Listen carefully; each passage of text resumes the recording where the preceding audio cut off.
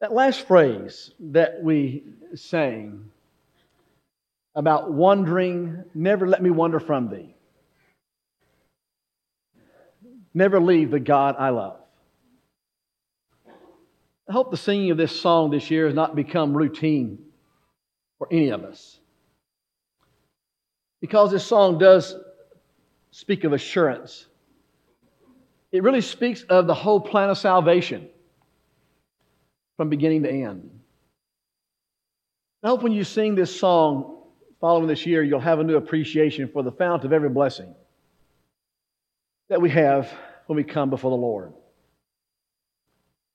In Proverbs chapter 21, in verse 16, there's this statement that says, "A man who wanders from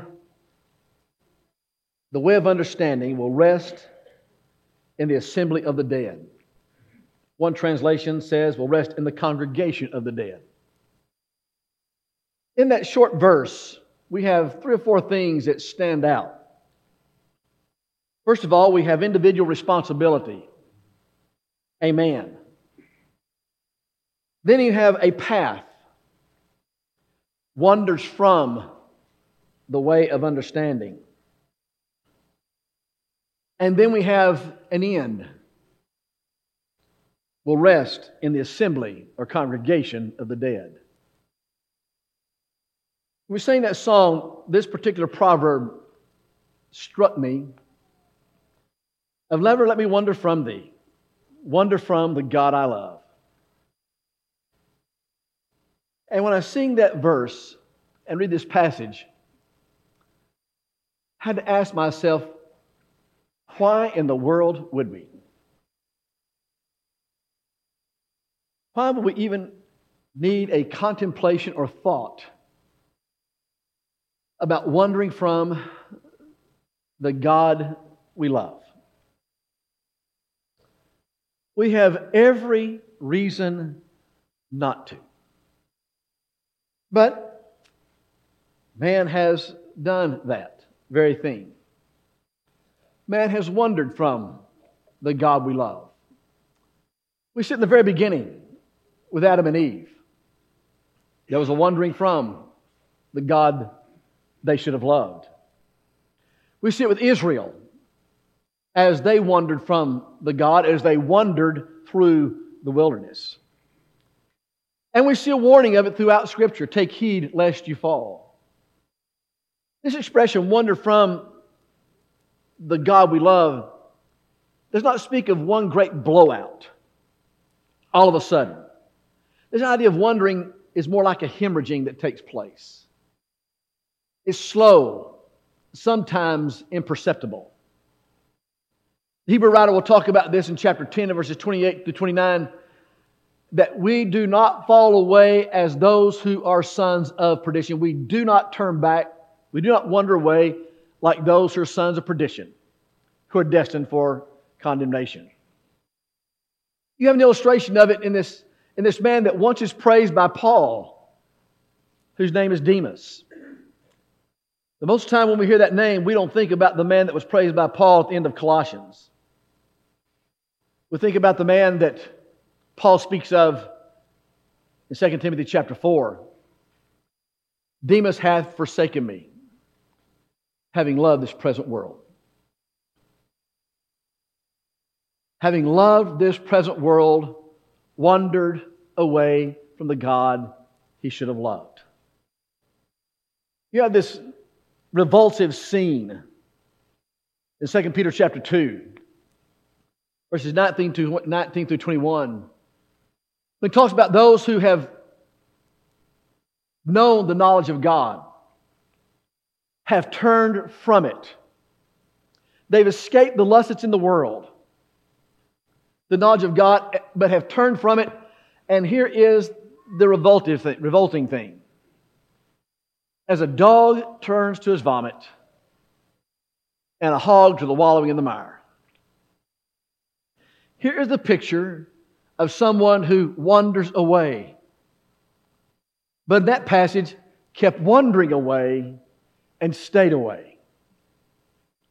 The Hebrew writer will talk about in chapter 6 of those who have tasted the heavenly gift been enlightened by the Spirit. Ricky's translation is, you have tasted the best of all that God has to offer. You have experienced all the Spirit has to offer. And you have experienced all the Son has to offer. And then he says this, it's impossible to renew them again to repentance. That's a sad statement, isn't it? That here are people who having tasted all that God has to offer, not in weakness do they walk away, but in strength they walk away. In full understanding they walk away. And he says to them, it's impossible for them to return to repentance. Not impossible for God to forgive, but impossible because their heart will not be turned, their heart will not be changed. And so we see all through Scripture that there's wandering that takes place. And so we're warned about that. We have been forewarned about that. Pardon me. How many times in our lives have we been forewarned about something, but that made no impression on us? We went about doing good and well what we wanted to anyway. I'm not going to spend a lot of time on this next couple of things because I want to get to the end about some things I hope that will help us prevent it. And I don't know, I can't answer for you. I can answer for you with regard to some things that may cause you to wonder. I don't know what you might think about that. But I began to think and tried to put together some things that might cause us to wonder. These are just a few things that I came up with. First of all, because we think we know best. And what I mean by that is, we put our feelings before the objective promises of God. And we put greater trust in our feelings than we do in the objective promises of God. Because we think we know what's best. Second, I thought of taking God's grace for granted. There's a restlessness that occurs with our faith. And with that restlessness, it just seems to cause us to wonder because we have lost a focus on that beautiful gift of a big word that we don't really comprehend a lot, and that is atonement. Here is one who offered himself as a sacrifice for me. He atoned. He atoned for my sins. He provided, He made forgiveness possible for my sins. And we get distracted by that. We get distracted by other things. And then we feel like, well, we're not worthy. Because we're not. But when we take our eyes off the abundant grace of God, we lose the image of the gift that's been given to us. Then I thought about the idea of being afraid. Like the children of Israel, when they come up to the land of promise, and the spies come back, and they turn them away, and Moses will say in the book of Deuteronomy, because of unbelief, you turned away. Their fear was greater than their confidence in God. They did not have the confidence, the belief that God was greater than all the things the spies came back and spoke about. Has that ever happened to any of us, that we've magnified our fears beyond the greatness of God? I think if we're honest with ourselves, we may have found ourselves there somewhere along in the spectrum of our life, where fear was the paralyzing thing and our fears became greater than our God. Then I thought about how easy it is to be distracted. None of these things in and of themselves are what we would call overt, ugly sins. They're just things that happen to us. I think about distracted, I think about our lives. To be a husband and a wife is challenging. It takes time. It takes attention. To be a parent, it's a weight. It's a load. Once you decide to have those children, or once those children enter into your life, they're not just there for 18 years. I'm 68 years old and I'm still a child to a 97-year-old man and a 94-year-old woman. And I assure you they are just as concerned about me today as they was when I left home at age 17. And for my 47-year-old son and 44-year-old daughter, I'm just as concerned about them as I was the day I dropped them off at college. That's a weight. That's heavy. It's not that I don't have concern, I don't have confidence in my kids or my parents' lack of confidence in me. I know this world. And then I think about my kids, about my grandkids and their life that they're involved in. And I assuage my concern by saying, well, they're not mine. They don't belong to me. They are theirs. And they are. They're not my kids. I don't get to call the shots with them. They're not mine. But will they listen to their parents, and will their parents be watching? And then I think about that little 2 or 3 week old great-grandson. Grandsons that both Joe and I share a week apart. I'm thinking this is 2023. By the time he's 20, it'll be 2043. What will this hell pit look like then? That's heavy stuff. That's distracting. It takes our focus off of God. And then I thought about this next one, which may be even weightier, because we have absolutely no control over it. And that is, we just have to wait on the Lord. We don't like to wait, period.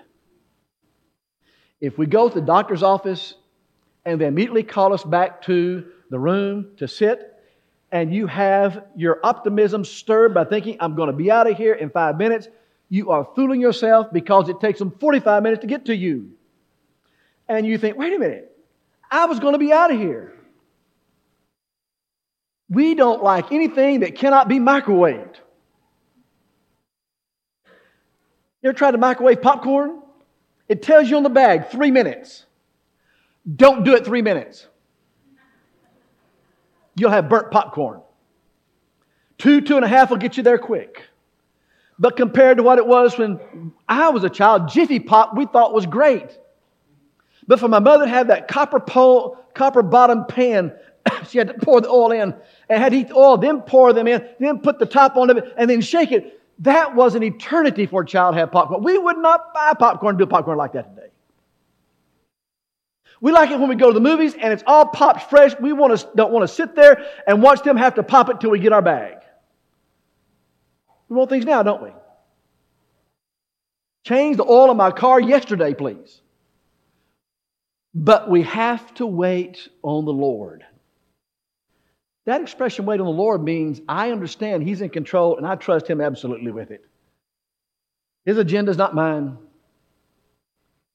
So I think about those things. I think about sometimes we think we know best because our feelings are stronger than our objective trust in God's promises. Am I taking God's grace for granted? We take our eyes off the atonement that the cross offers for us. Think about what it means to be afraid and distracted and then to wait. Those things manifest themselves in our worship. Because we're distracted, because all those things weigh on us, we come in a collective arrangement like this. We're here, but our mind wanders and soon our feet follow.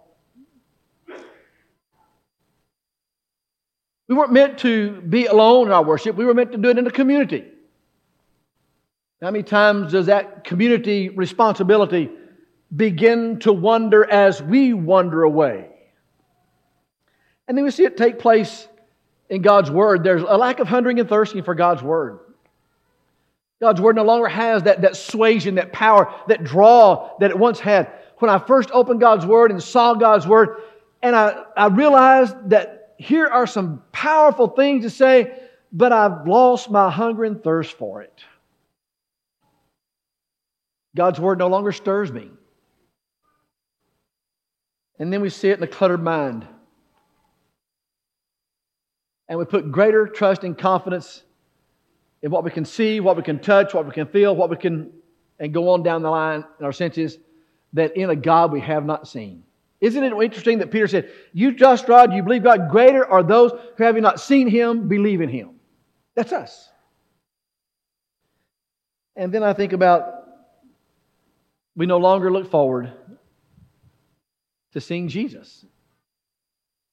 Jordan says regularly, and he's absolutely right, this is the best day of the week, the first day of the week. And I no longer look forward to it. We wander away and wander from the God we love. I've lost the thrill. I've lost the joy. I'm no longer enamored with what it is to come into an assembly like this, metaphorically speaking, and see Jesus. All those are sad, aren't they? Now, I got past that as quick as I could to get to these few things I want to share with you. I think that at least helped me not to wander away from the God that we should love. They're really very simple. Number one, remember. Regularly, Jesus will say, remember your first love. Remember from whence you have fallen. Peter said, I want to stir your minds by putting you in remembrance. Remember.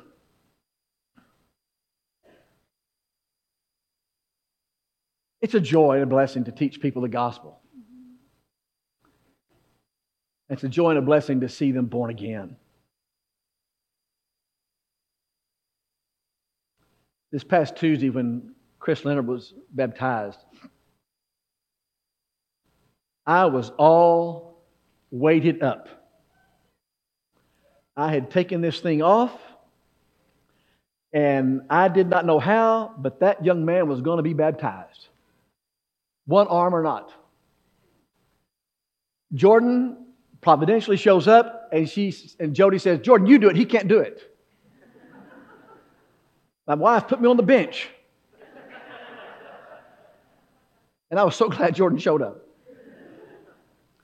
But what will indelibly be imprinted on my mind is the moment that Chris crested that water after having been buried. Jordan took him and embraced him, and there was a tear on both their cheeks because the burden was now light, had been rolled away. Do we remember that? You remember that first love?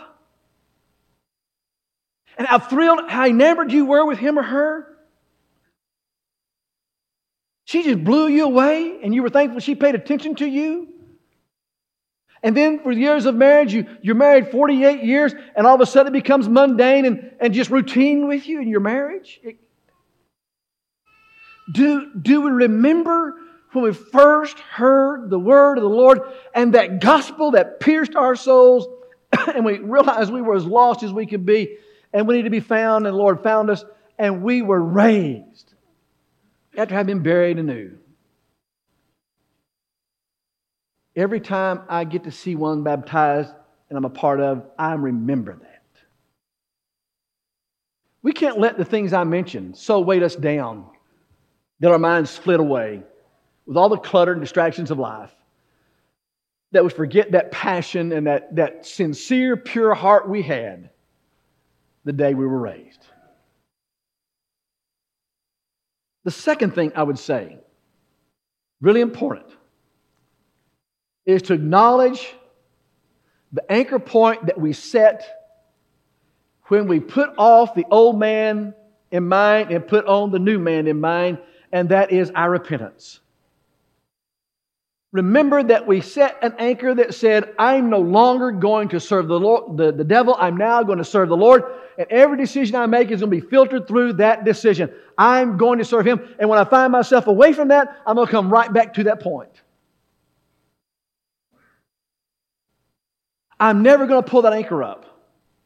I remember when that change of mind took place.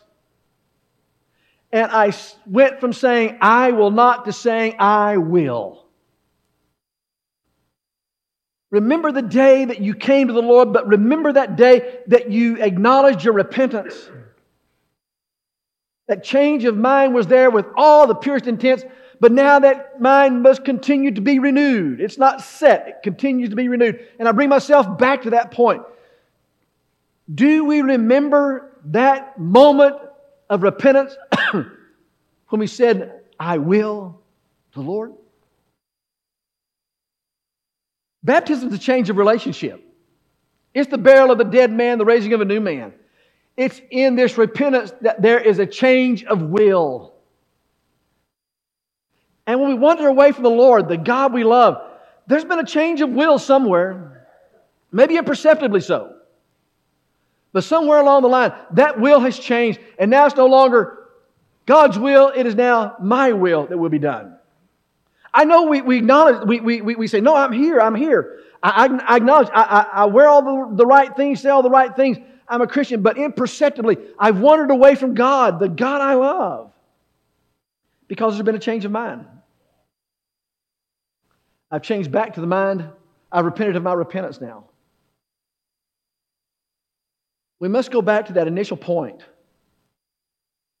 The initial point that was the change of our heart with regard to the will that we had, that was the anchor of every decision we were going to make from that point forward. And remember our repentance.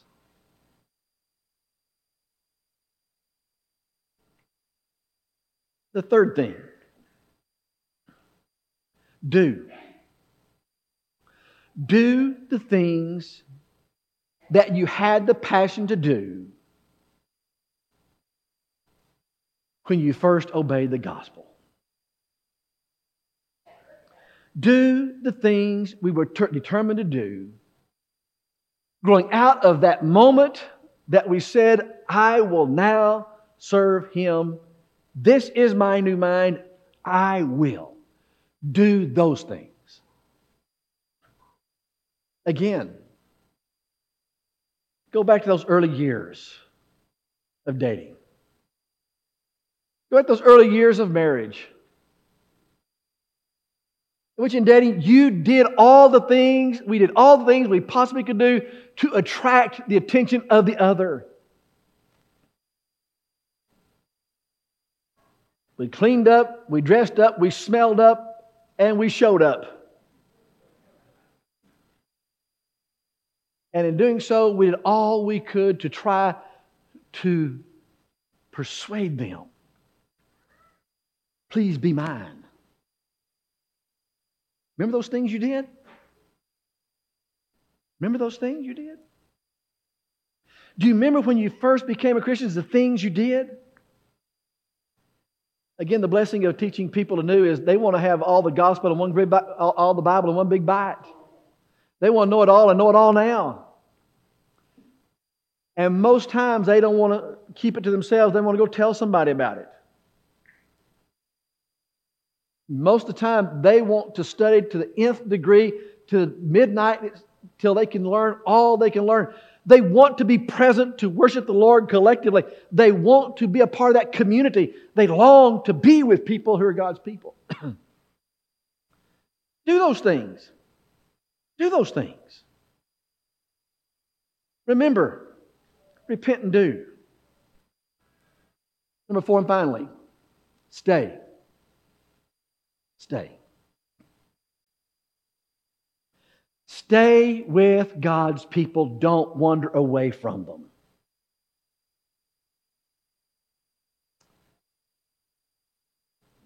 A grass rope is an interesting instrument. It is wound tightly with small twines of grass rope. And when you have a grass rope, where everything is wound tightly with the grass rope, you can't break it, you can't tear it apart. But inevitably what happens with a grass rope as it ages is this. Those little twines that were now tightly wound, they begin to pop up one little hair at a time, one little hair at a time. What you can do is you can take that one little hair and you can snap it off because it's no longer connected. You see, when we're a community, it's like that grass rope. You can't pull us apart. But when we wander away from that community, it's like that one little twine, that one little peg, one little twig. Easy to snap off. The value of a community of God's people together, large or small, is that we can stay closer to God because we're part of people who help us be close to God. So you help me, and I try to help you. Stay close to God. But as I bring this to a close, I must ask the question I began with. Why would we wander? Why would we wander from the God we are supposed to love? We have every reason, folks, to stay connected, focused, a part of God. We have absolutely 100% no reason to wander away. And when we do it, it's to our own folly and our own shame. This idea of wandering away sets in my mind this one thought. Where's my treasure? Because if He is my treasure, I'm going to do everything I can. I'm going to dig it up. I'm going to sell what I've got. I'm going to do everything I can to make sure He's my treasure. O thou fount of every blessing, let me not wander from Thee. Wander from the God I love. The one last thing. If we have, we don't have to stay there. If we have, here's the beauty. If we have fellowship one with another, and we confess our sins to Him, He is faithful and just to forgive. We can come back to Him.